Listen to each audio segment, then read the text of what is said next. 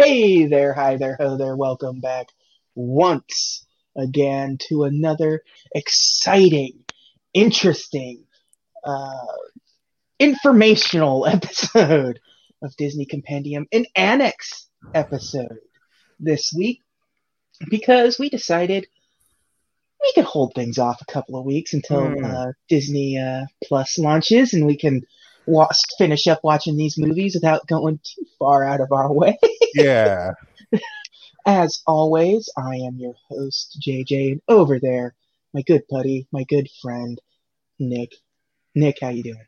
I'm doing great, JJ. Excited to talk about our subject tonight. Also excited that I'm not paying money to watch Atlantis.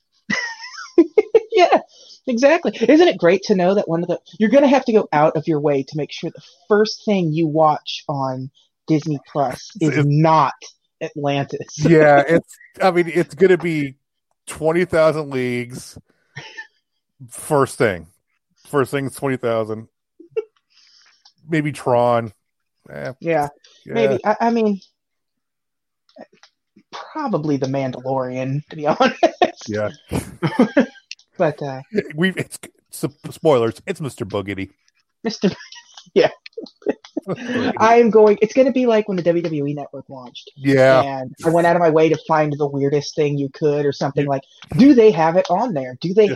have, Over the Edge 99 Yeah. or something? Like, oh, they do. I wonder how they pull this off. How many hard body Harrison matches do they have? But yeah, it's like, well, the first thing everyone's going to do is type in "Song of the South" just to see, knowing full well it's not going That's to be not going to there, be but there. they're gonna hope. You know why it won't be there, Nick? Because It's going to be locked up in the vault. the vault, The vault. The the vault. Is it a promotional tool or is it a very real place somewhere in Burbank? well, The answer you will find this week is yes. yes. I think a little bit of both. It's absolutely a little bit of both. A little bit of both. Yeah, you we- can't. So, yeah, we decided we're going to talk about the vault this Yeah. week. Just the concept of the vault, the reality of the vault, what the vault means now, what the vault means going forward. Yeah, I figured Yeah. it'd be a nice stopgap with Disney Plus. By the time we're recording this, is just less than 2 weeks away. Mhm. And Before we gorge our stuff on stuff that we like, and then stuff we would have never bothered with before. oh yeah, Yeah. I can't wait to just start digging into that weird live action era of Disney, Yeah. like from the 40s and 50s. Mhm. Like I never really went out of my way to watch like Treasure Island or So Dear to My Heart. Even though I've seen So Dear to My Heart. It's been I don't own it, and it's been Yeah. 15 years. So You're just itching to watch Apple Dumpling Gang. look, yes, but it will be of course I'll watch Herbie Goes Bananas. Why wouldn't I watch it? I've already paid for it essentially. Yeah, I mean, you're not. It's not like I bought the Herbie movie collection, which I don't. It's not. Okay, not I know. Yeah, I think. Did you actually buy it? no. Okay.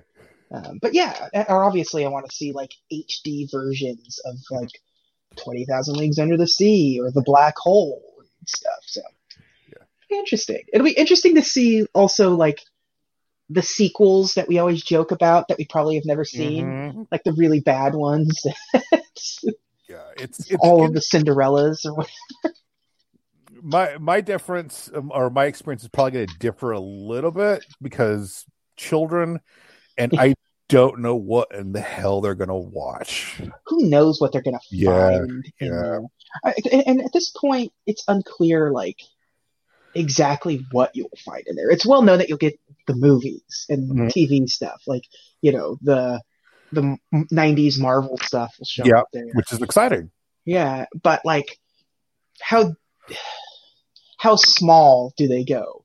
Like, is there going to be Mickey Mouse shorts? Like, Mhm. am I going to be able to watch a 1932 Mickey Mouse cartoon on there? It's like, this little 8-minute thing. Are these Right. things going to be easily found? Are they going to put them in weird collections? Or what are they going to do with that stuff?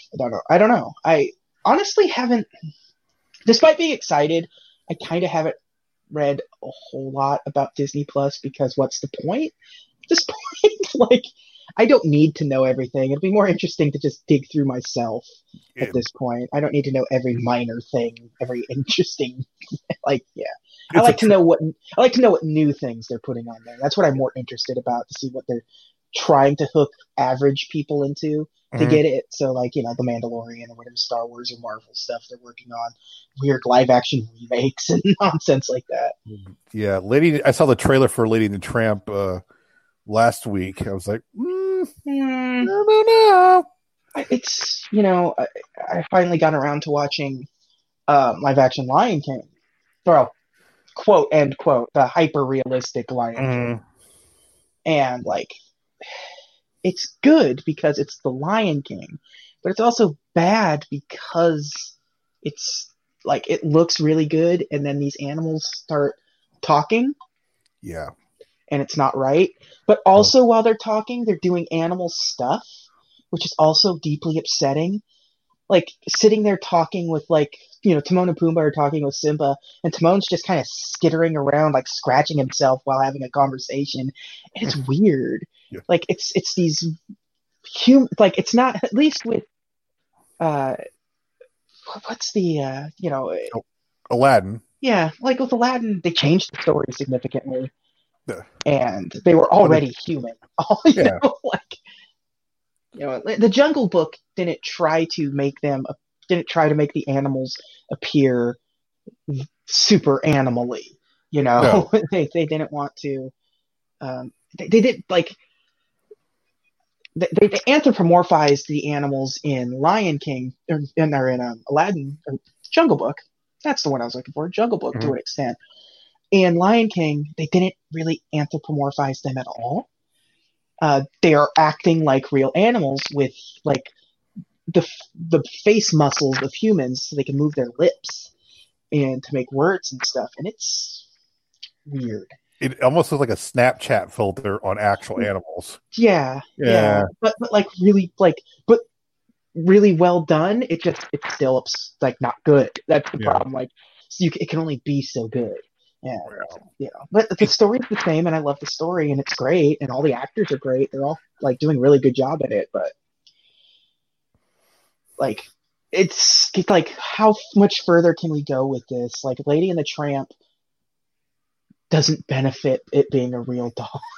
Like, no. Are they just going to try to do all the animal movies? Like, do you yeah. want to see a live action Aristocats? You know what I would like to see? Hmm. Go the other direction and make an animated Incredible Journey. Okay. All right. Just, why not? Just flip it on it. Just flip it. Just do the other thing. Just go the other way. Yeah. But not the original one, not the remakes that people didn't realize were remakes, which was my favorite. When they were tweeting out all, like, 8,000 things that are going to be on Disney Plus, and people discovered The Incredible Journey and not Homeward Bound, The Incredible Journey, they're like, wait a minute. No, wait a minute. There's an old version of this movie. There's an older one that's not Michael J. Fox and Sally Field. Yeah, I like that old one. It's actually kind of it's good. It's the same cat from That Darn Cat too. It is, which is funny. Like, that cat just got all kinds of Disney work. Yeah.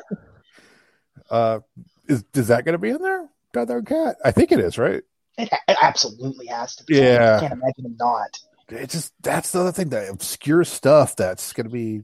Like, when I sent you that link of, like, here's the one that we're going to be doing for sure, and it was like The Magical Gourd or whatever that. Yeah. Like, I immediately had to, like, I've never heard of this film. What is this? Yes. And I went to it immediately and found out that it was, like, clearly a movie made for the Chinese market. Mm-hmm. But here it is. Like, there was an American version, and it was like, all right, yeah, that's the kind of stuff I want to see. This is the stuff that like, this stuff's in the vault for a reason. Yeah. So it's funny reading about like the vault because you have these weird like stories. So Mm-hmm. there's there's like I'm looking at two different stories right now.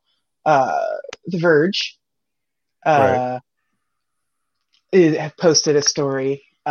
Disney is ending its Vault program, giving Disney Plus a huge boost in the streaming wars. So basically, what they're saying is Disney is because they're putting the entire Vault on display for Disney Plus, it ends the Vault, which is only the barest of true. They are ending the Vault for home consumption, Yeah. essentially, because up to this point, things like uh, Fantasia are back in the vault. They only do them.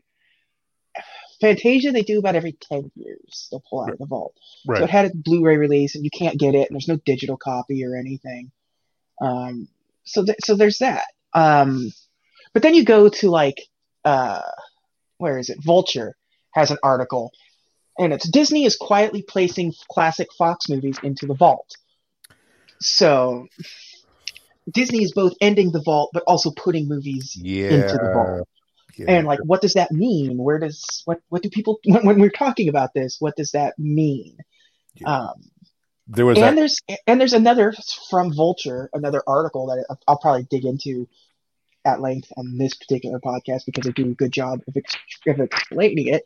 They have the other vault, the very real vault, and they did a rare trip inside Disney's secret animation vault that they did when they released Pinocchio back in.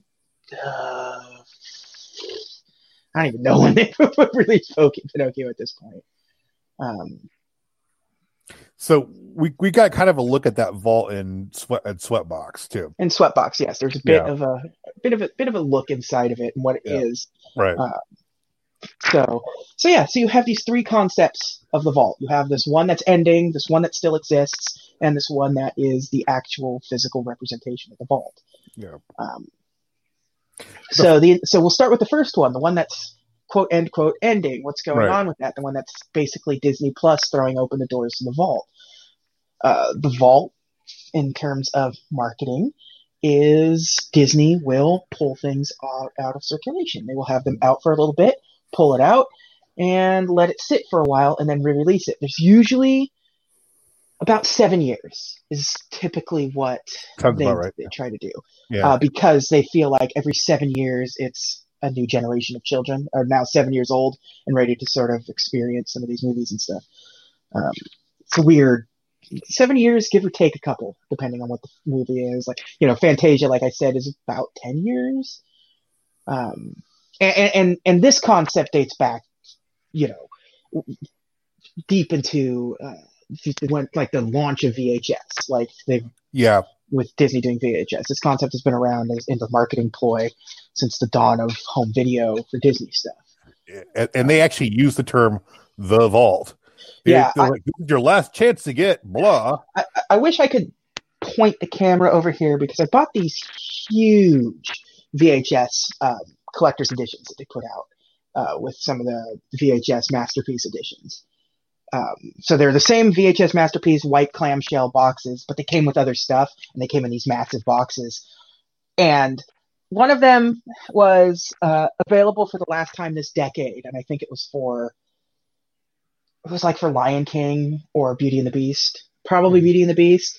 And I had to look up. I was like, is that true? And it was not true. It was out like another 7 years or something. But I guess technically this decade. It came out in 94 or something. Okay, maybe 2000 it came back out, 2001 or something.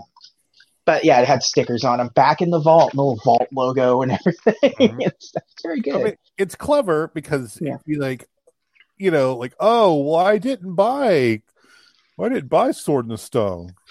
Yeah. And I'm not going to be able to get it again. Yeah, exactly. I'm going to have to go get it then. And it was, it was harder getting used stuff back then, too. Yeah. And if you were getting used stuff, it was going to be significantly expensive because the aftermarket, there wasn't stores that existed in the same vein as there is nowadays. Mm-hmm. That's what is it? FYE has like whole sections dedicated to pre-owned videos. Yep. Pawn shops take movies now, half-price books, things like that. Your best bet was most probably going to be a yard sale. Or a like library book sale where book sale, church rummage sale. Yeah. Yeah. But nowadays with the internet and everything, you can get whatever Disney thing you want at any given time. Even if it's in the vault or not. Like, I wanted to get a copy of Fantasia on Blu-ray and go to Half Price Books, and there it is. Yeah. And everything's in effect now. And in terms of, I actually have a list of the movies that are considered vault movies. Like these ones are the official, because not everything's a vault movie. Not everything goes into vault circulation. And it's exactly what you would think it would be.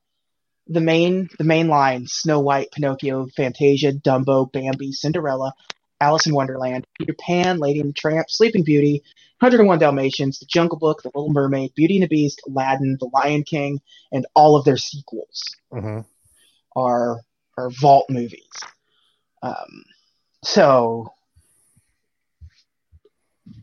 And that's like for home media consumption. Obviously, there's a little more complication with some of the vault stuff that we'll get to when we're talking about the Fox part of this thing.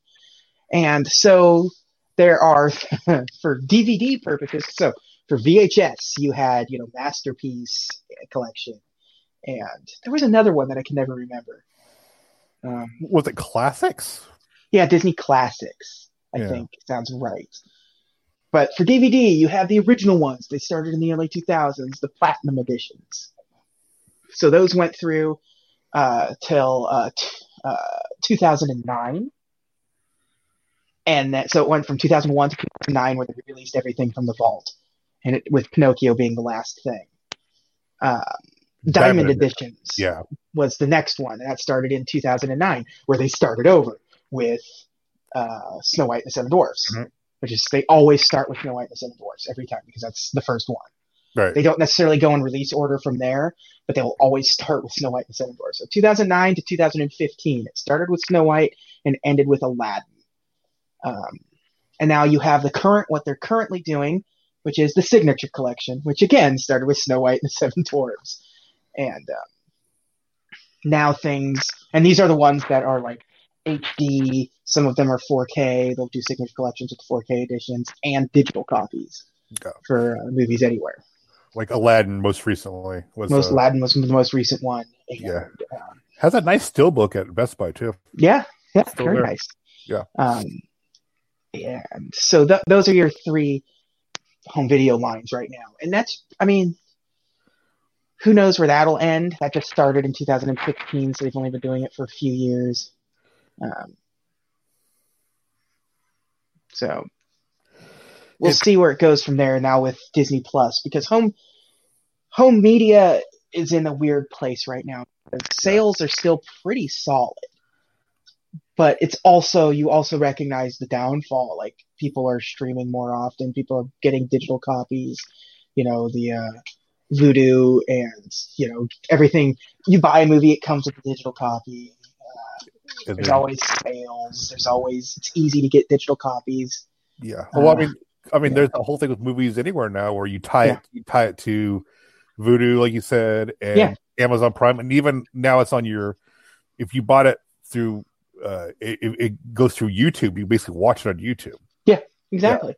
I can sit down and watch Snow White and the Seven Dwarfs on YouTube. Yeah, you just open a browser at work and watch Snow White if you want to. So it's it's cool. But I think you and I are kind of we're kind of the same space with the physical and digital, where I like to physically own my things. Yeah. But at the same time, it's very difficult to. I prefer the convenience of. I prefer the convenience of digital. Yeah. I'm at that point now where I will get special versions of things, as opposed to just getting I will not just go out and buy a normal copy of Infinity War. I'm buying the Steelbook version, or a box set of some sort, right? Collector's edition, something unique. A Criterion movie that are a whole separate thing, than right. typical. But I will go out of my way, just if there's a new movie that I want to get, I will probably just get a digital copy, wait for a sale. I have a video store that I live next to that the guy, it's a local ma and pa, without the ma, I think it's just pa, video store that when he gets the movies in to put out for rent, he takes a digital copy out, sticks it to a board, and you can just buy it for $6. Oh. And so that's what I do. If there's something new I want, what was it? That's how I got Rocket Man or something. Okay. I want to watch Rocket Man. I'll pay the $6 for the. That's just what I do now. So. Or horror. I'll get horror movies. Sometimes they don't have special editions, but they're also not easy to get, especially for older educated ones. So. Yeah, and also if you suspect but they're gonna do a box set. I bought John Wick 3 knowing that a set's coming out. Yeah, they just released the set this week too. You can get a steelbook box set of the first 3 John Wick movies. Yeah, but the 4th one comes out 2021 or something. What do I? Maybe right. Just get the box. Just get the steelbook box set when the 4th one comes out, or how long do I wait? Because I don't know when this franchise is going to end. Yeah. At least when it's a James Bond box set, you're just you just know you're going to have to figure out which decade you're willing to work through. Right. But the John Wick set comes with the horse. It comes with the horse. Exactly. A horse that you'll never display. You want that horse. I bought a box. I bought the first 2 films at Walmart because they had an exclusive set that came with 2 pieces of gold that they use. And I'm like, well, I absolutely have to have those 2 pieces of gold, so I will definitely get this John Wick box set. Right. Well, speaking of that, we're talking about the Disney Plus and even the Vault a little bit. I was at Best Buy again a few days ago. Star Wars movies are out of Blu-ray with digital copies, the original. Yeah. And it's they're hedging their bets right before Disney Plus comes. You can still buy them if you want. You can still buy them and still get the digital copies. Yeah, but it's funny that they had no promotion for that in any way, shape, or form. It just kind of came out. Yeah. I don't know. I think because they want G2s, they want to say, hey, man, all these Star Wars movies are on Disney Plus. Go now. Yeah. So I don't know. But the Vault's weird. It's always been weird because it was always that little thing before VHS movies. The VHS movie. And it was Jim Cummings doing the thing. Yeah. Pinocchio's gonna go away. Go away to the vault. Yeah. And they always kind of play a little sad little thing, a little clip from the movie that goes, oh no. It was according to this, television commercials for Disney home video releases will alert customers to that certain films will be placed in moratorium soon, urging them to purchase these films before they go back into the Disney vault. In the words often spoken by Mark Elliott. Oh, Mark Elliott. Yeah, so Mark Elliott's the voice that you all recognize. I thought that was Jim Cummings, but maybe not. It says most often. So, okay. It's funny, Fantasia is released as a separate special edition alongside its sequel every 10 years. So, it was officially... It was officially put in the vault. Oh, despite that, Alice put in Diamond Planets. It was officially put in the vault in 2011, but was available on Netflix until January 5th, 2018. Mm-hmm. I don't remember Fantasia being on Netflix. Yeah. I do not. Yeah. But I remember Fantasia 2000 being on there for a while. because as we established, Disney doesn't care for that movie, and they probably forgot. Like, oh, that's still on there. Oh, geez. Yeah. And the clock's ticking on that Netflix stuff. Obviously, yeah. We got like 3 weeks left.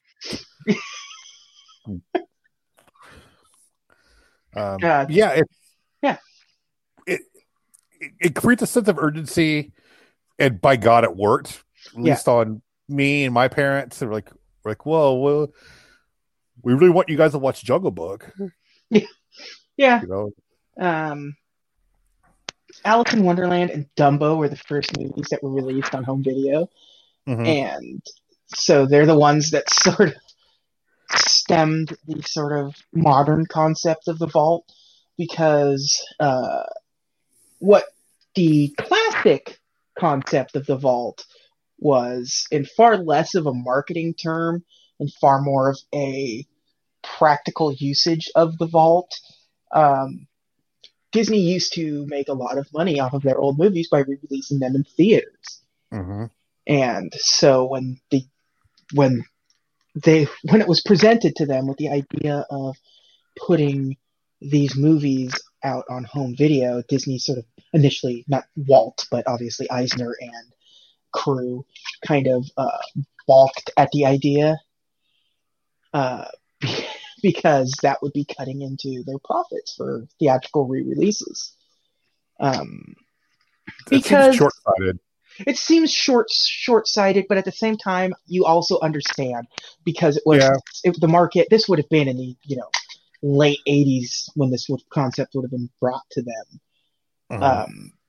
Home videos were very expensive at the time, obviously, and you really don't know. Like, the market is completely different, but at the time you had no idea that was the case. You just think like a movie is a movie. A person is, if they can just watch it at home or go out and spend money to go see it, like when it comes back out, why would they go out again if they could just watch it at home? And it's probably today, it's more like people are probably more likely to go out to the theater to see the re-releases now than they were during the 2000s, late 90s. You and I went and saw movies in theaters that we both own physical or digital copies of. Physical, and have seen on TV, have seen multiple on videos multiple times. Starring famed Disney princess Xenomorph. Alien. Xenomorph. Yeah, yes. It's a perfect segue to talk about what just right back. I was segueing into the theatrical re-releases, and you segue right to Alien. Mm-hmm. So the theatrical, when we talked about the Vulture article of Disney is quietly putting Fox classic movies back into the vault. That's part of this. Disney doesn't really probably know what to do with this Fox stuff right now. Fox, well known of just being you give them money, they'll let you run their movies in the theater. Yeah. It wasn't hard to get Fox movies, especially old Fox movies. No. But now Disney owns them, and Disney has a very firm plan in place. Disney doesn't really re-release movies or loan or rent out movies to small chains at all. How often have you seen a local theater do a Saturday night showing of a Disney movie? You don't. The only time you see a theater do it is when it's a massive Disney re-release, on schedule. Yeah. They don't really. But Fox, on the other hand, has this huge library of sort of classic movies that people rent out for their theaters. I know my local theater plays old Fox movies all the time. Mm-hmm. Like, because they're inexpensive. Like, sometimes at 11:30 at night, you just want to go to the local art house theater and see Zardoz playing. Yeah. But oh, dude, they're showing The Fly next weekend. Yeah. Hell yeah, let's go watch The Fly. Yeah, but now Disney owns The Fly. Disney owns The Omen, Zardoz, Suspiria. Planet of the Apes. Planet of the Apes, Phantom of the Paradise, Yeah. and some, interesting ones that get sort of classic scenes, like Alien. Alien had, when we saw Alien, it was at least on a roadmap as a special theatrical release. Right. The Fathom events. Yeah. It's not like, local theater rents a copy for the evening or something. So it's through TCM, Turner Classic Movies. Yeah. Yeah.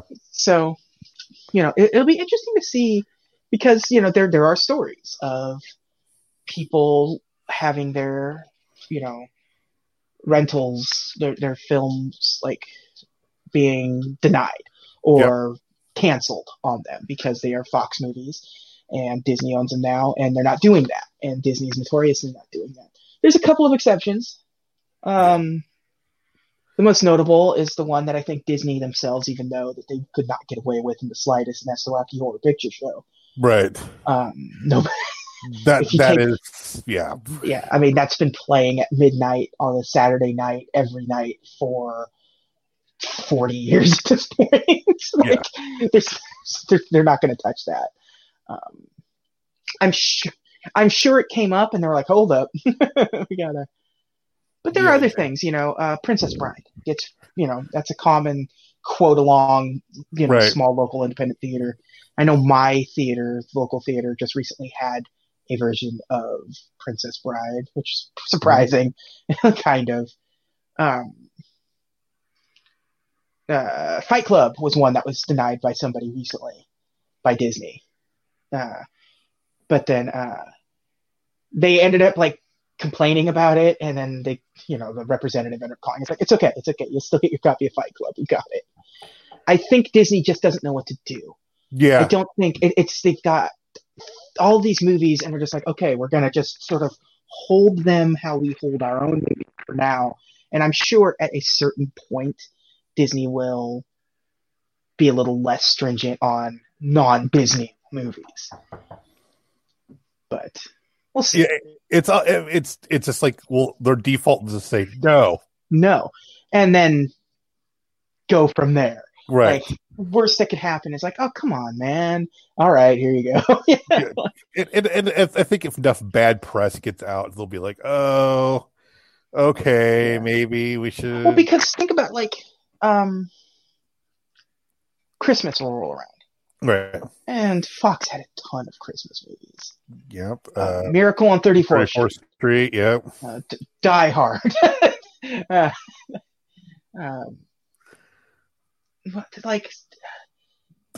don't know. I'll be interested to see how it plays out in the end for that stuff, because there is no official policy. No. And Disney won't comment on it, because I don't even think they've helping. Yeah, which isn't helping, because I don't think they even know at this point. Right. They're not exactly, well known for being reasonable. What? Yeah. What? I know, but I think there's going to have to be some give, and I think they recognize that too. And I think the TCM era of Fox movies will probably be freed. Yeah. Those ones will probably be safe. I wouldn't be surprised if things from the 80s forward or 70s even forward become increasingly more difficult to get. Yep. I'm not saying it's going to be 100% possible. I bet you it's going to be case to case basis. Yeah. I'm sure if the Alamo Drafthouse wanted to get something, they could. But I'm also sure if the Grand Cinema, my local little art house theater that does these things, asked for it, there'd be probably a few more emails needed to clarify why they can't have it. But by the way, I just double checked. Another Fox Christmas movie, Jingle All the Way. It's gonna be a real shame. I would. That's never gotten a theatrical re-release, and I probably would go if that got a theatrical. If they got a theatrical release, yeah. First 500 people get a Turbo Man. Yeah, come on. Yeah, special collectible Turbo Man ticket, like lenticular Turbo Man. You got to go super 90s. You got to make sure it's some sort of real 90s thing. Like, oh man, they're going all out. Sinbad tore my tickets. Oh yeah, that's why he's here. No, you would get the first 500 people get a Turbo Man Tiger handheld. Yeah. Oh, nice. So, but like as far as I can tell right now, nothing has changed for the Fox home video stuff. Like everything is still out there and everything's still there. Like, I'm trying to think of something that just like recently came out that was a Fox movie, but I just got that Planet of the Apes set that came out recently. But I think that came out before the Disney acquisition was finalized. Well, it's probably also a lot of it's like, hey, we've already agreed to get this stuff manufactured. Yeah. And it's already in the pipeline, and we can't just say no. I don't know where the pipeline. You'll never know without know. It's like the Friday the 13th stuff. Yeah. Because the lawsuit for Friday the 13th screwed up everything. Now there's no new Friday the 13th anything out, but there's pre-existing stuff and stuff that was in the pipeline that got to slowly come out, you could still go out and buy Friday the 13th stuff, but like nothing new, no new movies, no new products, no new, like the video game was messed up from all that and everything. So and because it was just a messed up video game. Yeah, I liked that video game. No, JJ. I liked it. I don't care. It was fine. It was fine. But yeah. So I don't know. It's so weird to just have to like dig through this vault stuff. Like, what is Disney's angle going to be going forward with this? Because this is something they've relied on for decades. Mm-hmm. And obviously the theatrical side of things doesn't make any sense anymore for them. Like these re-releases, because they aren't re-releasing things anymore, because they're just making new versions of these things. Right. Like, it would make sense that you would, like, it's weird that they put out these live action ones and they don't do a double feature. Like, that makes sense in some reality where it's like, you can watch both Lion Kings. Why not? I mean, it would be tedious. Right. And why would you watch a live action when you're going to watch the original? Yeah.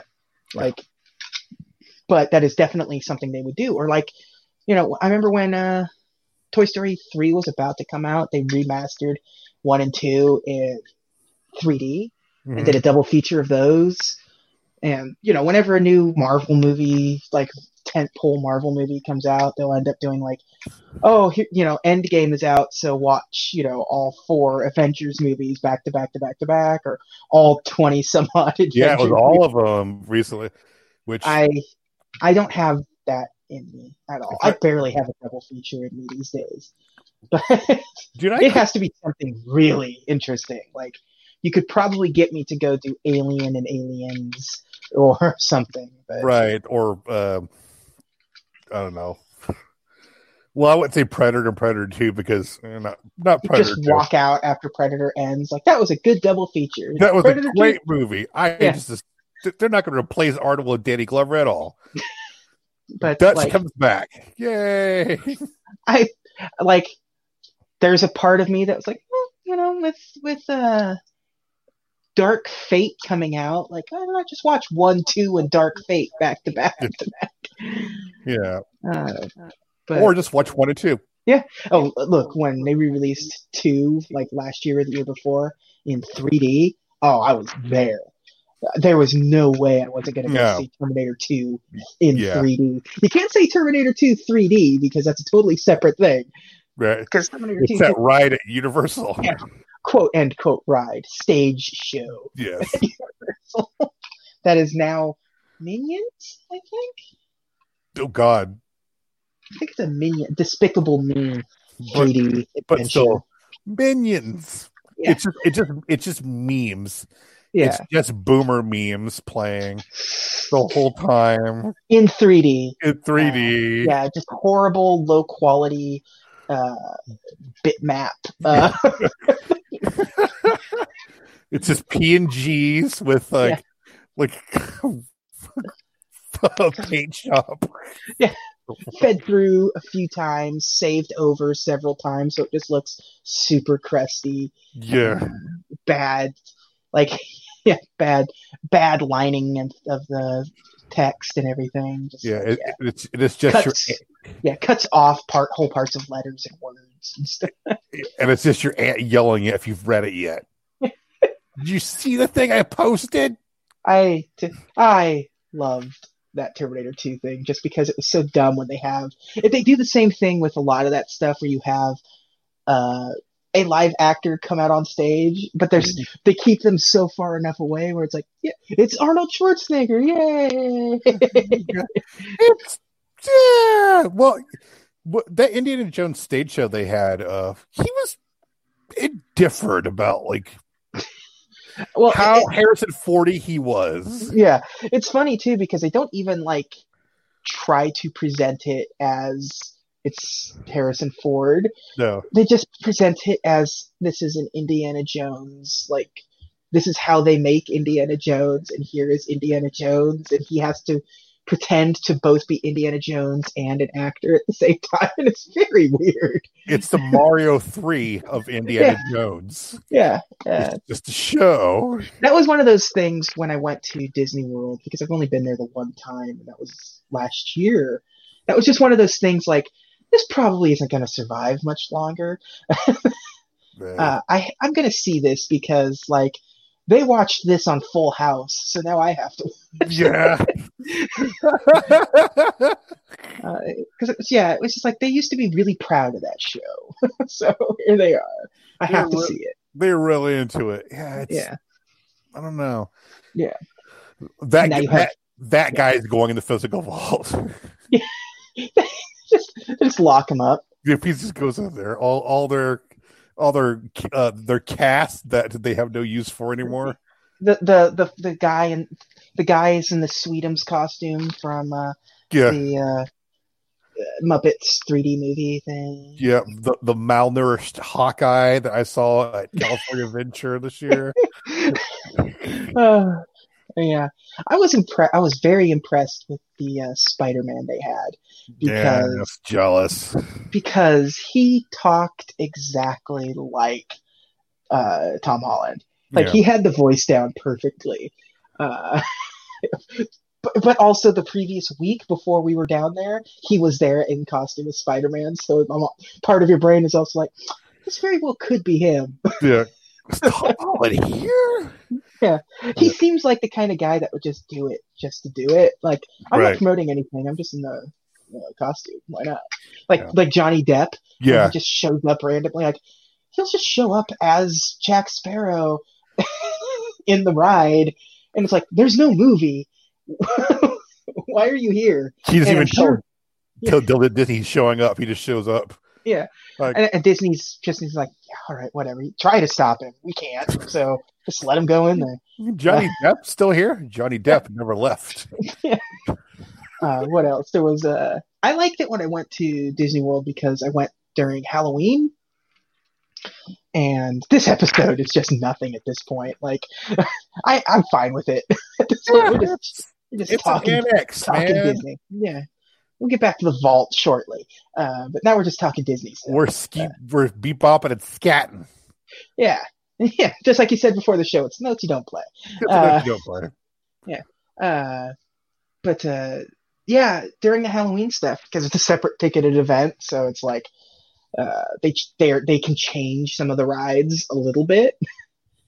And what they did with Pirates of the Caribbean was put live actors in there. So like you're going through the queue and there's pirates in the prison cells, and there's a pirate being like, have you seen this guy? He's big and he has a beard and he's kind of like you. Yeah. Like that kind of nonsense. And like you're in the ride and they will be like in some overhead walkways and stuff. And that is neat. Space Mountain, they turn off the lights entirely. Which is terrifying. Especially in a Space Mountain that you haven't ridden before. Is it more terrifying than barely fitting in the ride? So the Space Mountain at Disney World has Matterhorn seats, single file. Oh, good for Disney World. Yeah. But when I'm sitting in there, like if I was sitting there and my knees were in my field of vision, I could just imagine what it'd be like for you. So it's not it's not a nice fit for a big guy, but it's more comfortable than the two of us squeezed side by side. Squeezed it into which the guy asking me, "Hey, it's 2.5 minutes. You gonna be okay?" It was not a good day for you. Between that and getting bullied by that child. That child took my chair.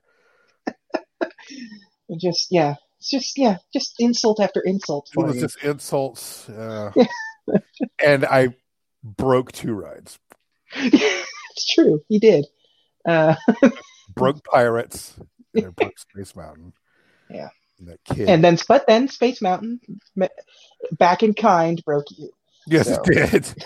I thought you were going to say they have live actors that you said it's for Space Mountain. Ric Flair's just there. Just hanging out. He's just hanging out, literally. Yeah, he tries to get he tries to sit behind you in every single one. He just wants to tell you road stories. Yeah, while some surf rock is blaring. Woo! We're staying at the Baltimore Hilton for the airport. Me and Tully and Arn. But to be fair, the best part of the Disney Halloween stuff was the special Halloween themed food that they had. There's no way around that Disney just has the best worst food. Oh man.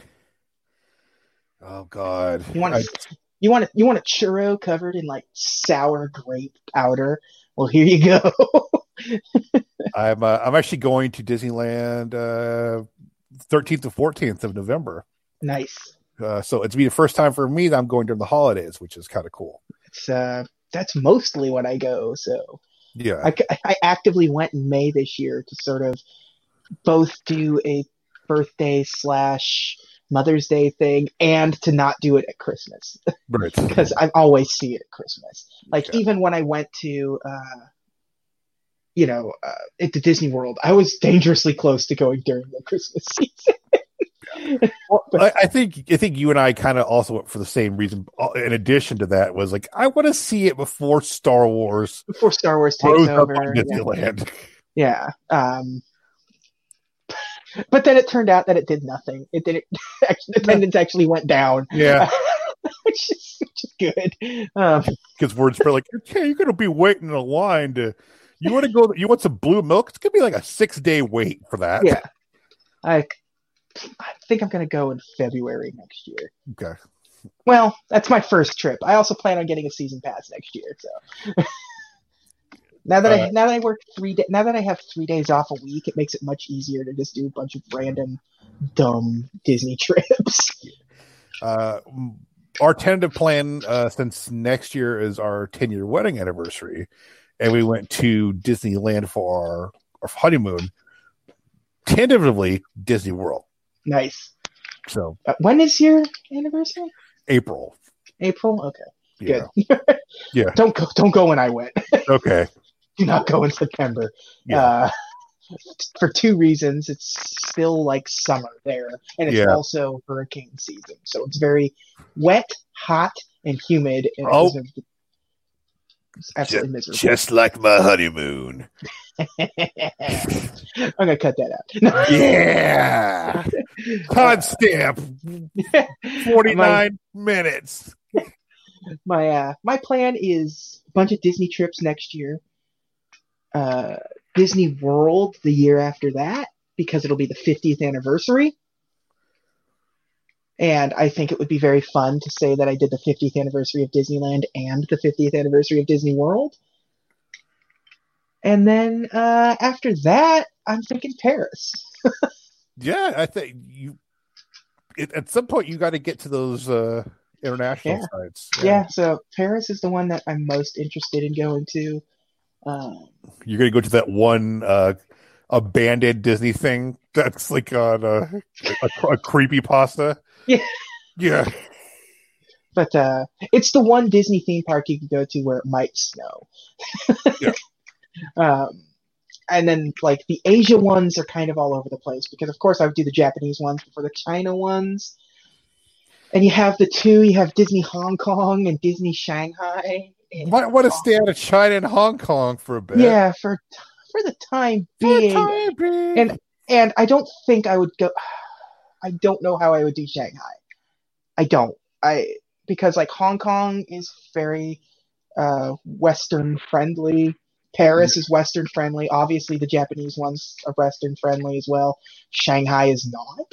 There's no English anything there, and the culture is adamantly against like somebody like me being there. So I don't know much about Shanghai, but I do know how to get there. Is you have to wait and they abduct you and take you there.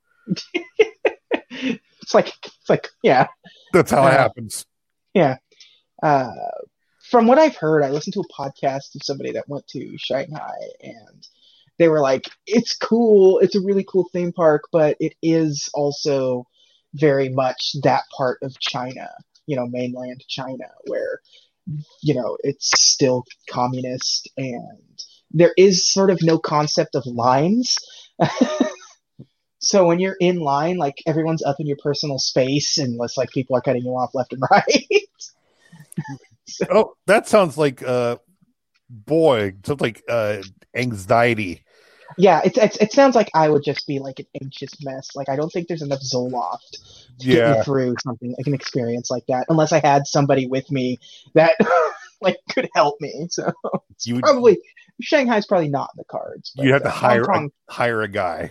Yeah, Hong Kong probably would be in the cards. You have to hire like a Indiana Jones like guide. Yeah, like Alfred Molina. Like hire him. Yeah, but the Disney Vault. The Vault. The show got locked in the vault, and we're taking it out for the first time in 15 minutes. Yeah, for the first time in 15 minutes. We're pulling a classic Disney Compendium bit out of the vault, where we're going to talk about the vault. This very easily could have been a 2-episode thing. Probably should have been, but... the concept of the vault is... I think a part of the intrigue around it is that Disney is very vague about what it is. Yeah. They don't really go into it too. I mean, you talked about they said, every 7 years. Yeah. But beyond that, they don't really, talk about it. Like we know the concept behind the movie, the home video one. Like it's a marketing ploy. Yeah. Yeah. But I guess the one thing that would be in the movie vault and the physical vault would be Song of the South, right? Yes, absolutely. It's in both. Yes, it exists in both. This a very literal sense of it is physically tucked away, behind a padlock at Disney, and also locked away from our reality. Yes, it's in the Indiana Jones Ark of the Covenant warehouse. Yeah, it really is. They took Uncle Remus and and some of the more questionable short stories. Hammered a box shut, drilled some holes in it so he could breathe, and just pushed it away. And they push it to a vat of dip. Yeah. Remember me, Eddie, when I killed your brother? I talked just still terrifying. That poor shoe, man. That poor shoe. The most YouTube video: 10 saddest anime deaths. Dipping that shoe. It's that shoe. So, what do you think sort of created the concept of the vault in the sense of the films being re-released. What do you think made them think of like this whole re-release schedule for releasing of films into theaters? And I'm going to say it rhymes with Michael Eisner. Wrong, actually. He just kept that going. Actually, what created that sort of concept was our favorite era of Disney filmmaking, the 40s and World War II. After that whole situation wrapped itself up, the studio needed money. And because, Snow White was their biggest hit, and then World War II, they made no money, so what's the easiest way to make money but release your movies that people know they already like? Yep. Because, as we have noted, if you go back and listen to the first,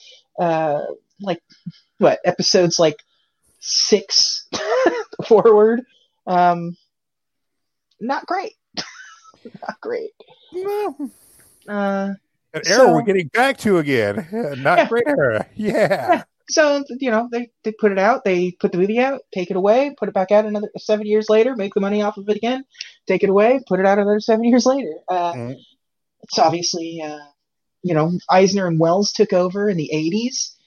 And that's when the VHS idea, the home video version of the Vault, sort of took over.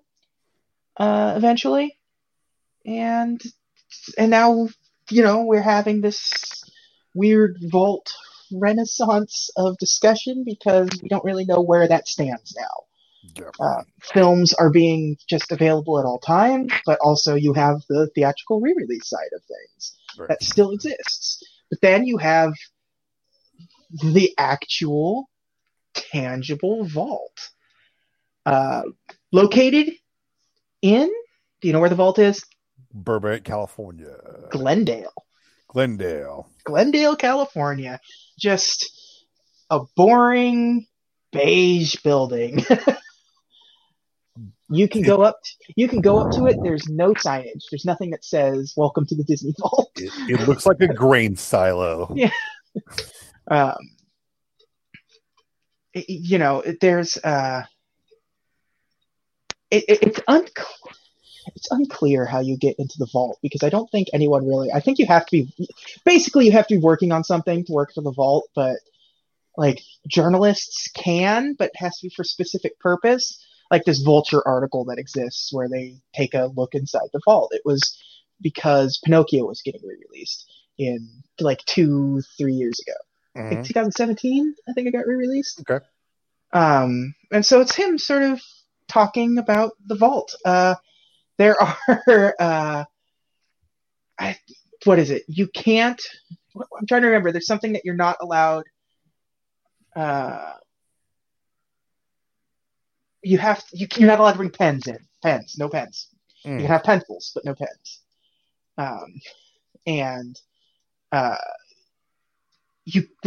You have to be fully aware of any bag you have or whatever is on your person, because they also have stuff on display, like physical art and stuff on the walls and stuff, and you can't take pictures. You can have your phone in there. They won't take your phone, but you can't take any photographs when you're in the Vault other than what they give you or what they, point to you and say, this is what you can take a picture of. You can't just go in there and start snapping photos. I just picture as that room from the first Mission Impossible. It is, so the Vaults themselves, there is photos of what the Vaults are. You have 12 of them. And it's those massive, they got the hand crank on the sides. So you need to go to the next one. So you twist it and the whole Vault moves. And it's just box after box after binder after container of everything. And so the further back you go, the older things get. And I'm sure with the right amount of oxygen, environmentally friendly things so things don't get destroyed and all that. Oh yeah, there are certain things. Here, I will show you. The world. Yeah. Shining, shimmering, Splendor. splendid. This is the vault. Huh. Yeah. Oh, so it's the basement of the community college I went to. Exactly. That's basically what you get with the vault. Very simple, but massive, obviously. It is, nobody knows exactly how much is in there. But the estimated number is about 65 million independent pieces. Because it's everything. It's everything. There are certain things that don't exist because of various reasons. Nothing like, it was lost in a fire or something, but there was a stage of time, especially in the early days, where Walt just gave out and sold cells. Yeah. So there's just like a lot of like individual animation cells that are just completely gone.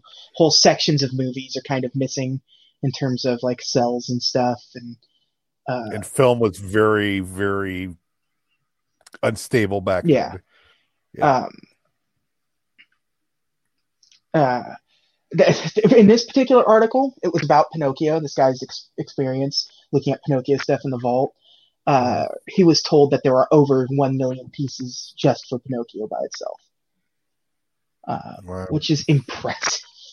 And so the Disney Vault, the physical legitimate vault, isn't called the Vault. It's not the Disney Vault. It is the Animation Research Library. Because basically it exists for, I am working on a project for the studio. I need to come in, whether you're a movie producer, director, an Imagineer, you need to come in and look at stuff. There's so much content, there's so much stuff that you could go in there, and if you just kind of got free reign, you could find something that nobody has seen probably for 70 years. It's basically, I imagine for Imagineers, it's vital to go on there like, oh, I need this for reference. Yeah. And they're always trying to find what they can. We make the Indiana Jones joke a lot, but there is sort of this, like, they have people that go out and get this stuff. Top men. Yeah, they have, it belongs in a museum kind of guys. Pipe and mouth. Top men. Yeah. But you don't know what exists anymore. You may never know. There's some things that just go missing. Well, like I know, like one thing that wasn't there like wasn't one of the Mary Poppins handbags go up for auction? Yeah. And that probably one of them. Yes, and that probably wasn't through. Disney does also use the vault for like conventions or touring shows. Mm-hmm. So, they have all of their stuff. It's at a location, and there's D23 Expo coming out, so let's have a Mary Poppins thing, or Comic-Con deal or whatever. They will, when Pinocchio gets re-released on home video, bring in some artists to go to the Pinocchio section of this research library and look at some of the stuff that's there. Is it all? It's only animation and No. Walt's personal course. Okay, yeah. I mean, like, so if you go there, if you went to the vault in 50 years, like, oh, this is the suit that Robert Downey Jr. wore in Iron Man 2. I don't know I don't know if that stuff exists there. Mm-hmm. Because that would be sort of like, this vault tries to exist very much for Disney stuff. Right, not peripheral. Yeah, like, the Marvel Animation Studios is Disney, but it is like a peripheral company. It exists both within the Disney umbrella and outside the Disney umbrella simultaneously. And apparently one of the biggest things that they do now there is every day you just have people there digitizing everything. You're scanning something in so you can make it easier to find. So you have a digital vault library as well. And you have to, it's difficult, it's hard for some instances. Sleeping Beauty in particular is one of those things. Because it was shot on 70 millimeter. Mm-hmm. So all of the all of the work papers, all the backgrounds they did are massive. So I read the paper is the size of like a bed sheet. Oh, good God. So there's like a special process that they have to do to like scan bits at a time to get it digitized and stuff. God. That's like a job that just like, well, I have job security. That's my only job. I digitize 65. Well, I mean, there's multiple people, obviously, but still. Yeah. So according to this Vulture article, it was once the artwork is digitized, it's moved onto a system called GEMS, which is accessible by employees at Walt Disney Animation Studio, Pixar, and Disney Toon Studio. Mm-hmm. After the artwork is digitized, you can watch entire sequences play out in their rough form and zoom in to see the detailed background painters put into it. It's like so you can see Geppetto's workshop with alarming clarity. So that's remember, alarming clarity. Yeah. Oh my God! There's a new painting back there. This isn't the Rescuers. But yeah, it's. Disney is well known to have just a ton of Walt stuff. Like, you can read like multiple biographies about Walt Disney, and if it's authorized by Disney themselves, you get alarming access to some of the like less tread Vault stuff. There was a really good, a massive biography about Walt, and it's just packed with like personal correspondences. Like Walt was like as an adult, like a man in his 50s, he was still like writing letters to like teachers. Mm-hmm. like you taught me in the 7th grade, so I'm going like thank you for that, and just pleasantry correspondence and stuff. And he kept it because they have it because he kept it. Yeah.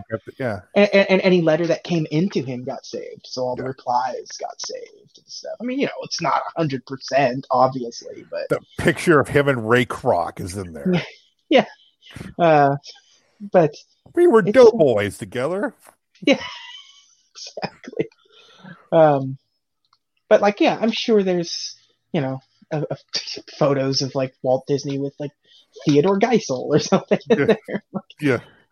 But yeah, anything and everything that you could imagine wanting to look at, you have a very good chance of seeing it there. But it is, well protected for good reason. It's invalid. Is there stuff in there? And this is probably speculation on your part and mine. Is there stuff in there that is in there because it's in the best interest of Disney for it not to get out? I mean, I think in the sense of some of the sillier concept, probably. Besides Song of the South. I don't think there's anything because there's a lot of stuff in there that is clearly not great look for Walt. I mean, we watched that PBS documentary where they have the actual audio of him talking to his employees, not trying to unionize, and how much of a jerk that makes him sound like. They're not really afraid of that stuff because they can control that stuff coming out, but it's obviously also easily accessible. There's really not a whole lot to worry about, really. I think the thing that you have to worry about most is that it is well known that the animators drew filthy images of the Disney characters when they were working on movies. Mm. Like, that stuff they don't want to get out. They don't want you to see what, Iwerks doodled in the margins of a sketchbook or something. I guess what I'm leaning toward is like the more. I don't think there's anything propaganda cartoons. I mean, you own those still, so yeah. Yeah, I mean, that's there. I mean, Disney is open about a lot of that stuff, like the World War II stuff in particular. Like they've re-released some of that stuff. The one that you can't, like, because I have the Silly Symphonies set, and it has the Three Little Pigs on it. And they openly say that in the original version of this, the Big Bad Wolf dressed up to sell, brushes, and he was stereotypically Jewish. Right. They made him look like a caricature of a Jewish man, and they changed that later to just make him look like an old peddler, and take out all of the facial features that would have been racially charged characteristics of a Jewish man. But they don't put that version on there. It's just it's like the special editions of Star Wars. Like this is just the version of it now. Right. So deal with are it. Are those in there then? Oh, absolutely. Those are actually probably because there was the story of Rogue One had a 4K cut of the original Star Wars. Yeah, that's right. Before the for the creators of that movie, to go and watch. Now, there's some speculation that it wasn't the non-special edition version of it. That's just sort of a misspeak on it. But obviously, non-special edition versions of the movies exist, and they probably exist in a pretty decent form. But, the non-special, all the non-special versions exist in the Disney Vault in some way, shape, or form. Right. Whether it be the Disney Vault or the Disney adjacent vault that the Fox movies are finding themselves into. Right. Yeah, it's like, and part of it, honestly, might just be out of respect for George Lucas because he absolutely was adamant that these are the versions of the movies, and there may be some sort of, they may be just like, all right, that's what he said, so that's what we're gonna, But, yeah. Gotta listen to the guy who made the Duck movie. Yeah. Disney doesn't have any say in. This is the company that also made Tarzan. So, they made Tarzan and the Fox and the Hound. They don't get to talk about bad movies. So what you're saying is, years from now, when George Lucas passes away, they might be like, That's exactly what I'm saying. I think as long as he's alive, they will respect his opinion. And it depends on. It may be like the whole situation with like George Lucas, as long as I'm CEO of Fox, you'll always own Fox will own these movies. You get ousted the next year, movies revert back to George, who knows whoever takes over the Lucasfilm after Kennedy is gone, what their opinions would be. I think Kennedy will probably just keep strong on that because Disney hasn't really even hinted at that. Like they've just re-released the movies on Blu-ray, and it's the same old. Except for Attack of the Clones, where they gave Anakin a red lightsaber on the cover for some reason. So. just to confuse you. Yeah, just to confuse. It's like when they did the first DVD box set of Star Wars, and they gave the lightsaber. Luke's lightsaber was green at the beginning of that movie, of A New Hope. Like, all right, it's like the easiest thing in the world. You screwed that one up. So there's a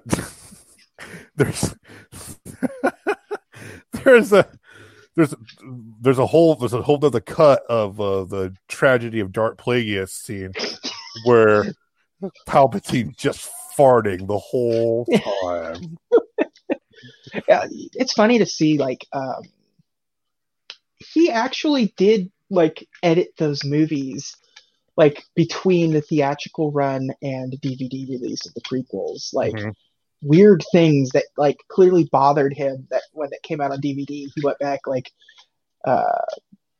Jango Fett, sparks weren't coming out of his jetpack, so they digitally added him in for the home video release. Oh, I'm sorry. They edited Attack of the Clones? Didn't notice any editing in that movie. I just recently ranked all of the Star Wars films on my Twitter feed, and they all are ranked number 1. So I don't know. It's just I have no. You're Switzerland. No, I think like even at its worst, I like them better than 98% of all movies. So That's. I've seen a lot of movies, so keep that in mind. Like I've seen a lot of movies, and most of them bad. I still really like I genuinely really like Phantom Menace. Like truly, there's nothing wrong with Phantom Menace. I mean, I really like that movie, and I really like Revenge of the Sith. I don't like I think Attack of the Clones is like is the worst. It would be the bottom of my Star Wars list, but it still doesn't mean like tied for first. Still, I mean, I still just love all of those Star Wars movies.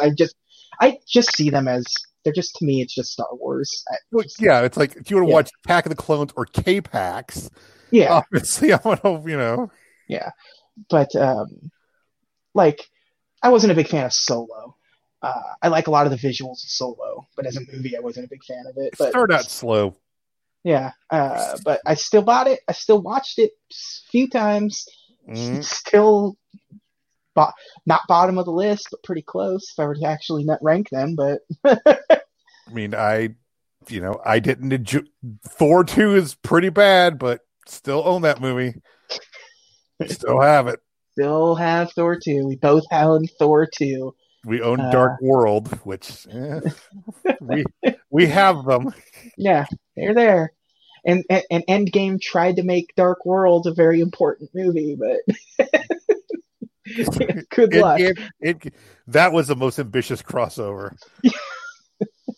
What if we made Dark World mean something in the overall theming of the Marvel universe? Oh boy, that's ambitious. You guys are you're really working hard for this one. Okay, you pull the off. It's the least believable thing that's happened in this movie with a giant purple man that snapped away in everyone's lives. half the universe. And robot lady not explaining the death planet or the suicide planet.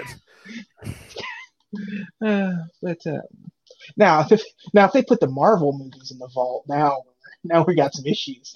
Yeah, well, I guess part of what we're going to get around to is like, I guess the digital vault of the movie version.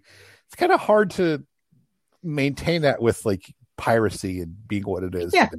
Especially in the era where it's easier than ever to just own a movie and make a copy for yourself.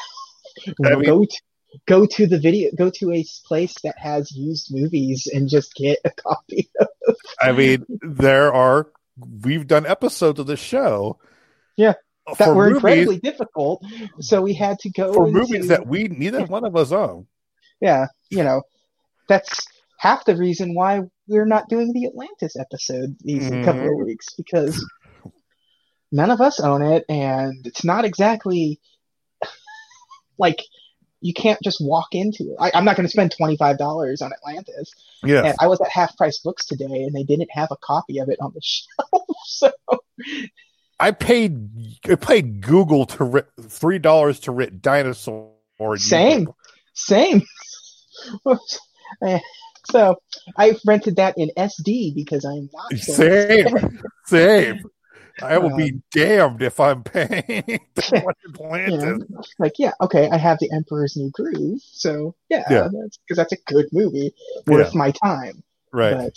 But I'm not going to buy Atlantis. It's just not going to happen. Yeah. So in a couple of weeks, we won't have to because we'll both have Disney Plus, and it will be there waiting for us. Yes. And luckily, I've got Verizon, so I just get Disney Plus. Yeah. I've got Verizon Unlimited. So, cool. Yeah. I'm probably going to get the package with ESPN Plus.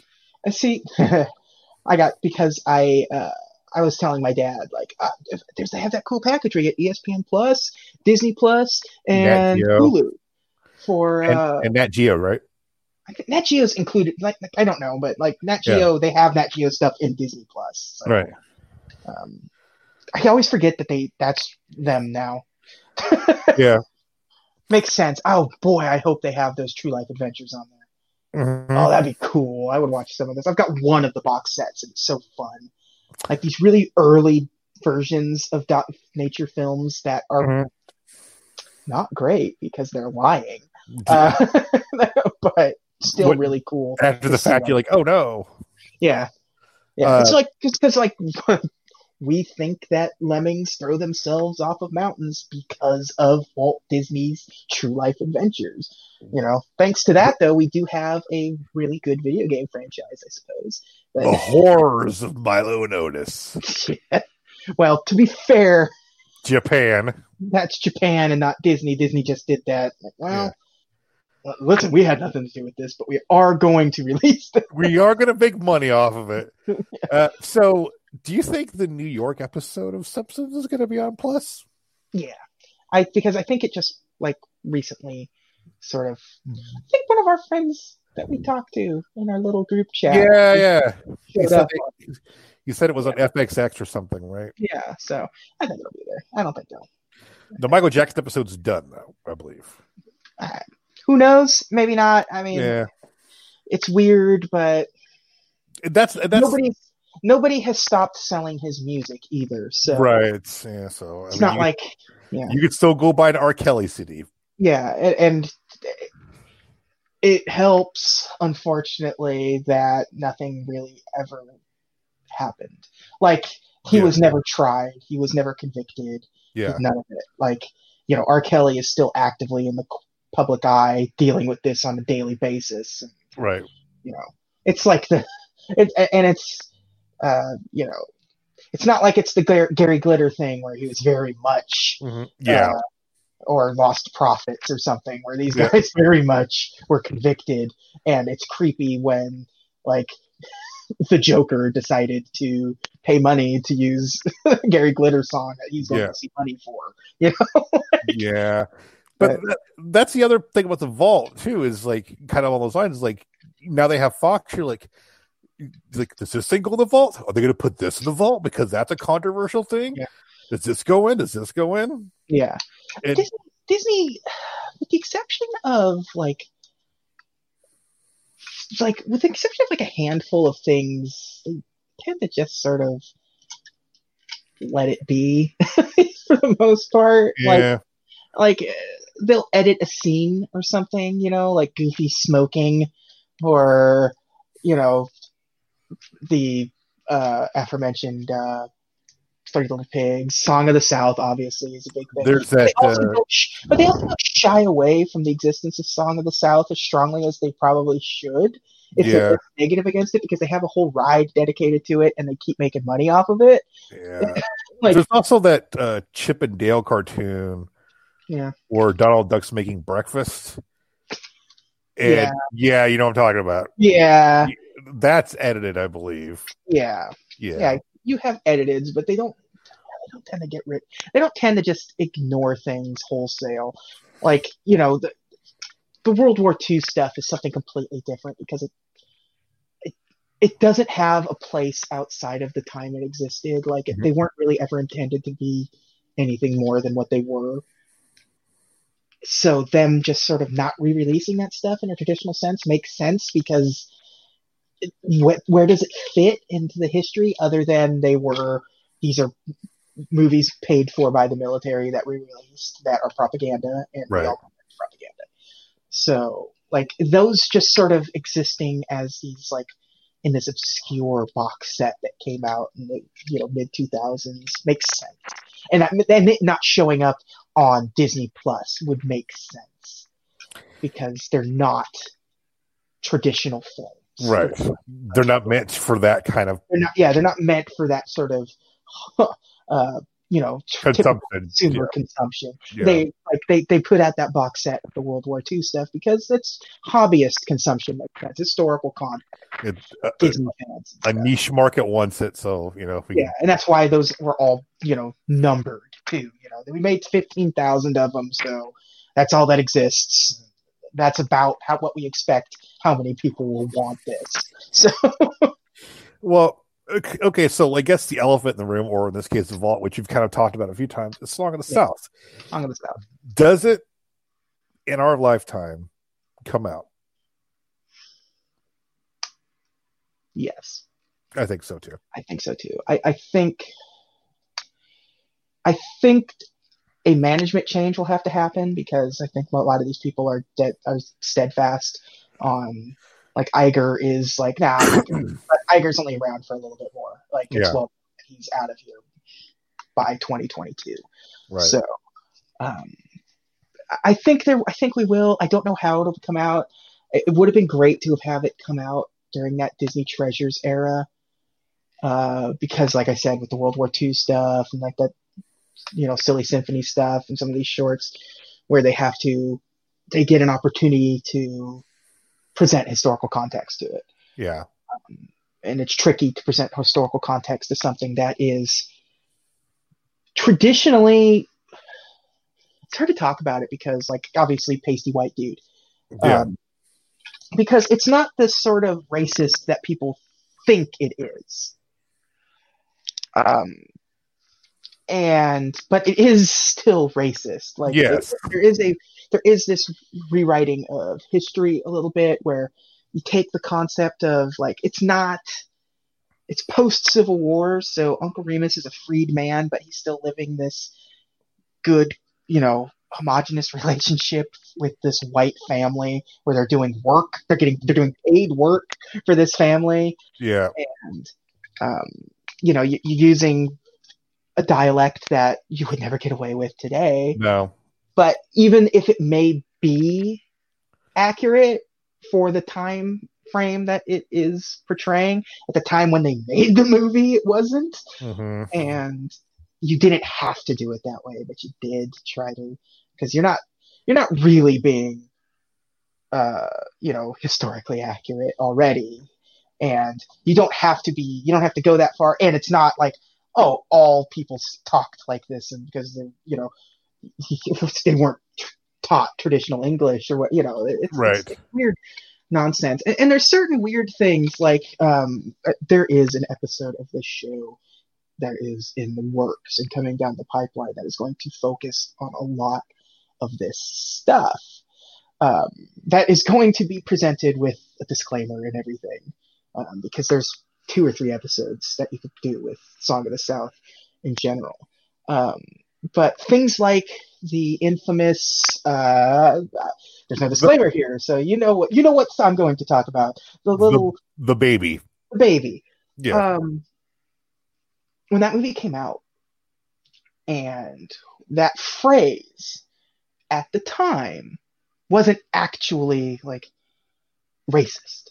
Like, it's weird to say that, but I was doing research for it because I was curious about that and everything, and it's like this movie actually sort of made that the racist term. Like, at the time, and it was really just used for more broad definition of it, was the sort of complex solution to a simple problem. So, they made this really complex baby made out of tar to trap the Brer Rabbit. Well, they could have just trapped the Brer Rabbit. Like, they didn't have to create this absurd concept. But it became racist because, like, Disney created this very racist thing. Well, the way it looks is also the way it clearly looks, it's where it really goes in. So this phrase, that phrase, when it was created, wasn't necessarily racist, but Disney and the way they portrayed it in the movie and what the movie stands for, like, by the time the 80s come, it is 100% a racist term. Which is why who was it? Was it? I'm trying to think of what. Is it Mitt Romney? Somebody said it during like a campaign trail or something, and he used it as the original, in its original context. But its original context is obsolete now. Yeah. So you can make the claim all you want. The fact of the matter is, it doesn't mean that anymore. Maybe don't say it. Just don't say it. Maybe just don't say it. You should be aware enough of the world around you to know that doesn't mean what you think it means anymore. Like, it does. Like, if you Googled it, like, it actually takes a little bit till you, like, if you go to dictionary.com or something, it's like not the default definition is racist term. It's, it's the complex solution for it. But, like, I don't care. Like, you can't be that stupid. Yeah. But yeah, there's a lot of weird stuff like that with the Song of the South, and like, Disney's first black animator, like, he loves that movie. Like, he asked Disney, because you get kind of access to the vault. If you want to borrow a movie, you can. That was like one of his things. He wanted to, for like Christmas time rolls around, he wanted to borrow it and play it for his family and everything.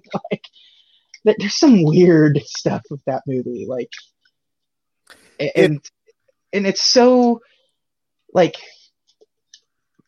crucial to the history of Disney. Because the thing is, yeah, it's a genuinely enjoyable movie. It is. The parts that are enjoyable. Yeah, I don't think, like, with the exception of the finale with Zippity Doodah, Uncle Remus doing the whole thing, like, the live action stuff is kind of sucks. Yes, the kids are annoying, and just the kids are annoying. In 2019, watching Uncle Remus, talk like that is kind of hard. It's uncomfortable. It's uncomfortable, but, like, by and large, the, like, animated stuff is really good. Yeah, really good Brer Rabbit, Brer Fox, Brer Bear. Yeah, Brer Rabbit, Brer Fox stuff. And, yeah, and even the thing we were talking about a few minutes ago. It's a good sequence. It's just like, oh, good Lord. Like, it sucks now. Like, back in 1950, not a super big deal. But, well, a lot of things in the 50s weren't big deals. But I mean, even the context of that scene and everything wasn't necessarily. But the live action stuff certainly was. Live action stuff in particular was probably more problematic than the animated stuff. Like, everyone will point to that infamous baby scene. Yeah. But the live action stuff is more problematic than. Yeah, it's like I don't care if it's good natured racism; it's still racism. Still racism. So, yeah, and things have only become more racist as time goes on. I.e., the baby scene. I.e., the way they have the black people talking in the movie. It just keeps getting worse and worse as time goes by. And I hope and pray that they can release it with some sort of context. Yeah. Like, please have somebody. Yeah. Okay, so here's my question. Hire me to step out and say, hey, y'all. JJ, hey, I'm a. Yeah, hello. Hello. I'm a historian, JJ here to talk to you about Song of the South. I'm a white man in my 30s. Yeah. Listen, what you're about to see is, well, problematic. you just have to go, cancel culture's gone too far. Here's Song of the South. Go out there with guns blazing. Just me and Obama standing next to each other saying, you don't have to be woke all of the time. Yeah. And you keep cutting him off and saying what he means is. And then he hits you. Yeah, and then that's they just cut into the movie after that. People have no idea what the hell just happened. Did Obama hit that guy? Who was that guy?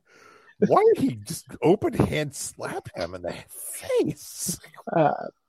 I hope they have, because nobody else does it. It would be really nice if they had commentary or something on the streaming service, because that was always my second favorite part of the Simpsons process. Yeah, was the first part being I have all the Simpsons at all time. I can watch King Size Homer whenever I want to, and nobody can tell me not to. Just wash yourself with a rag on a stick whenever you want. Yeah, I'm just sitting here waiting for my tab. I pushed it at the start of the show, still not here. Vent gas? Why? Yes. Why? I just triple my product. But I here's the thing about if they do have it, there's a thin line between going like, hey, here's the historical context. Yeah. Don't try every black actor you have under contract out there to be Yeah. like, this is okay. Yeah, Don't do that. Yeah, Please don't do that. Like, well, and that's the problem, because what's Disney's choice? Because nowadays, without the Disney Treasure stuff where they can release that stuff, like, Disney Plus really isn't going to be the marketplace to just dump it. It has to be released somehow differently beforehand. Physically first, and then later. Yeah. Let the server die down, I guess. But then, like, how do you release it? Because you can't make a big deal out of it, because then it just...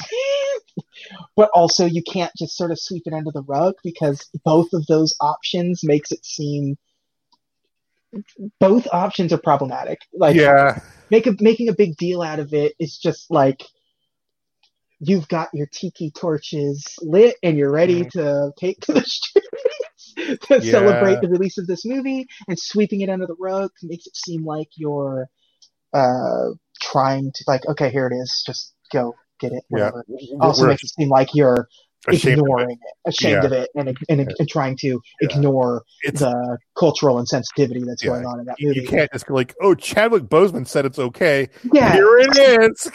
Yeah, you can't be that, well, I have that one black friend and he likes this movie. Yeah. Like I was talking about earlier, there's that animator, the first black Disney animator that really, really likes that movie. Like, he made comic strips for Disney for it and everything. Like, you can't just trot him out and be like, oh, see, it's fine. He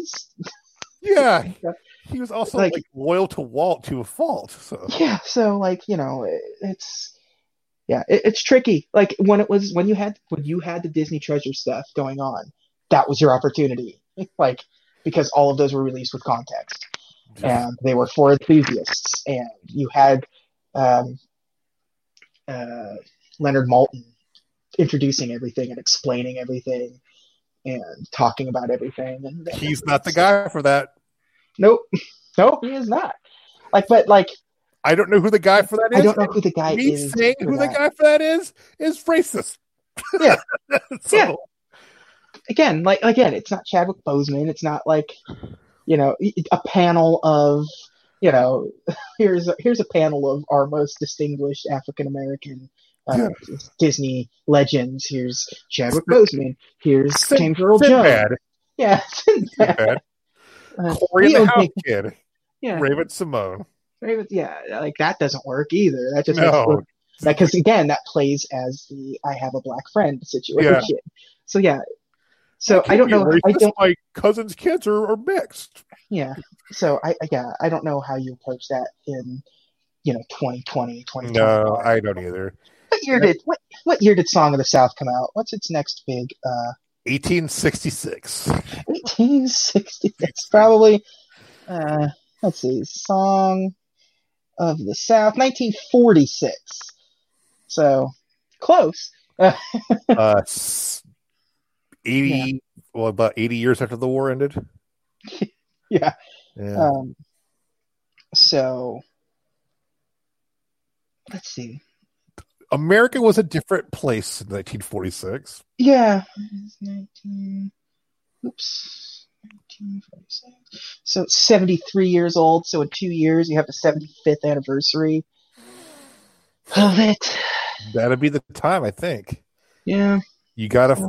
It is a handle with care situation. It is, and neither of us is the person to ask how you handle it, and you are not going to make everybody happy if you choose not to, or you choose to do so. Yeah, but I think it'll come out. I think we'll see. I do too. Light of day in our lifetime. I just don't know how, and I don't know when. I do think it will be presented with context. I would hope so. Yeah. And I hope it's not like WWE Network context where it's like the following contains whenever Chris Benoit is in an episode, they have to tell you like these are just people playing characters. Like it's Wait, didn't Uncle Remus like win the triple threat match at WrestleMania 20? No. It was Eddie Guerrero by himself. Yeah. No, Eddie Guerrero was there with the two kids. That's still my favorite WWE trading card that I ever got when they were doing like the history of WrestleMania, and it had that triple threat with Benoit, Shawn Michaels, and Triple H. Mm-hmm. Because it's just a picture of Shawn Michaels and Triple H on the front side. And when you flip it over, and it's like their rivalry came to a heated like conclusion, I guess, or it's not even conclusion. I can't remember. Like came to a head at WrestleMania. Although neither man won, the feud was still as hot as ever. Yes. What about the third guy? Some say he's still in Saudi Arabia. Yeah. So he's still waiting on the tarmac to get home. So I wait. Like it has to be somebody who could be seen as a historian, somebody that you probably don't even know who it is. Like, and I guess the other thing is like, do they apologize, or is that like? I think no.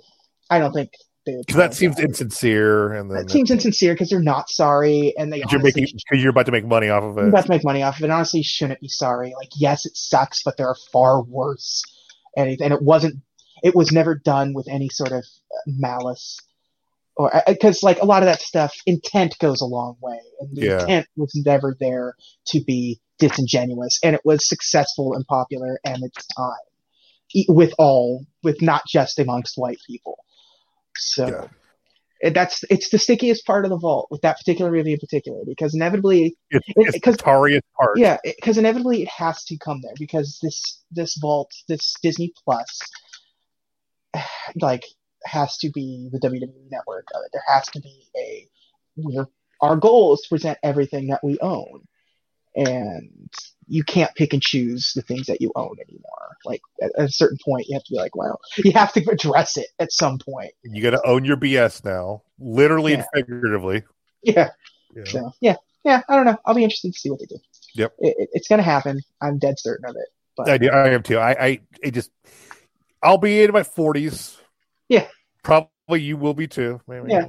Yeah. 80th anniversary is only like, we said 2 years until the 75th. 7 years. 7 years. The Disney Vault, typical 7-year range. Yes. Well, by then it'll be beamed to our brains. Yeah. Like, I think one way you could do it would be to, like, do some sort of, like, show. I don't mean show like TV show about it. I mean, like, something at like the Walt Disney Theater or something, and like this is the 80th anniversary screening of it. This hasn't been seen for since the 80s in North America by us. Screen it that way. Have a discussion with some historians, both Disney and legitimate, and you know what I mean. Like, present it that way. Get it out there that way. You can have it be a big deal that way. We're like, in Glendale, they did a special showing of this movie for its 80th anniversary, and they had a discussion about it with, some Disney historians and some actual historians, and stuff like that would be a good way of going about it. Right. I'm not, that person to like Disney doesn't know what they would do. Like the people that are going to make that decision in the future probably aren't there. Right. Do you think it's been batted around? We're like, I'm absolutely certain.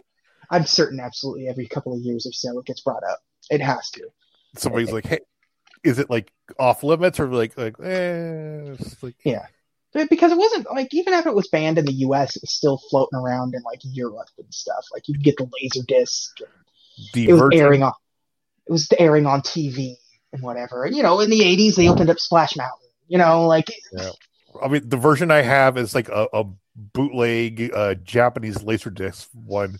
Yeah. Like on a DVD-R. So, it's my version. I bought at a comic book show 10 years ago. And it has like subtitles that you can't turn off that are clearly Chinese that exist. And there it is. With 2 other much more racist cartoons on there. That's one you got. Very good. Yeah. But yeah, that's the trickiest part. And because I think everything else is sort of fair game. Because there's nothing as problematic in terms of public discourse as that particular movie. So, okay, so hear me out, JJ. Roger Corman's Fantastic Four. No. Oh, God dang it. It doesn't, because it doesn't really exist. It was never really a movie. It just kind of found its way into existence. Speaking of comic book shows and bootleg copies. Yeah. No. I don't think, because it's basically like, even at this point, it's kind of just still illegal. Like, you know what I mean? Yeah. Not that I would watch a legal version of that movie ever and laugh at it. Yeah. The Invisible Woman's just literally not on screen. Somehow still much more watchable than any other Fantastic Four movie that's come out.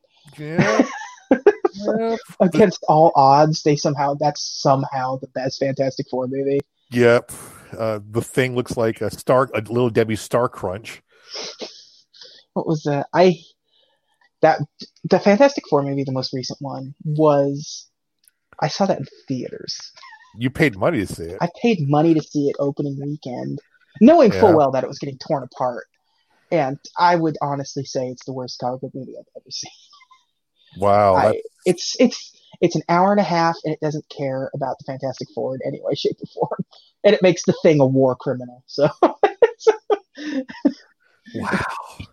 So move over Superman 4. Yeah, he's all locked up, and he's military property, and they just send him out to wreak havoc wherever they need him to for military operations. It's terrible. Man. But hey, that's the other Fantastic Four stuff's probably going to be on there, I guess. I hope the Fantastic Four cartoon is on there. Should be. The Marvel Power Hour. Yeah. I hope they keep Stan's like little intros. I can't imagine them getting rid of those. Like, hey, true believers, Reed Richards sucks. You'll find out why in this episode. Oh, so good. Watch me own Todd McFarlane and Rob Liefeld for the next 45 minutes. Yes, please put those on there. Put this on there. God, every couple of months, I sit down and watch it. Yeah, it makes me. It's funny. I have a coworker that loves Spawn. Yeah, and like I showed her that one. It's just like, what's being so mean to him? It's like, because he sucks. I mean, let's be honest here. Because he's awesome and they suck. Yeah. Like, come on, let's be like. I think Rob Liefeld deserves it a little more than McFarlane. Todd McFarlane gave us a pretty awesome Spider-Man run and Hulk run. Pretty good Hulk run. I mean, like, his art is at least iconic for Spider-Man, and Spawn is Spawn.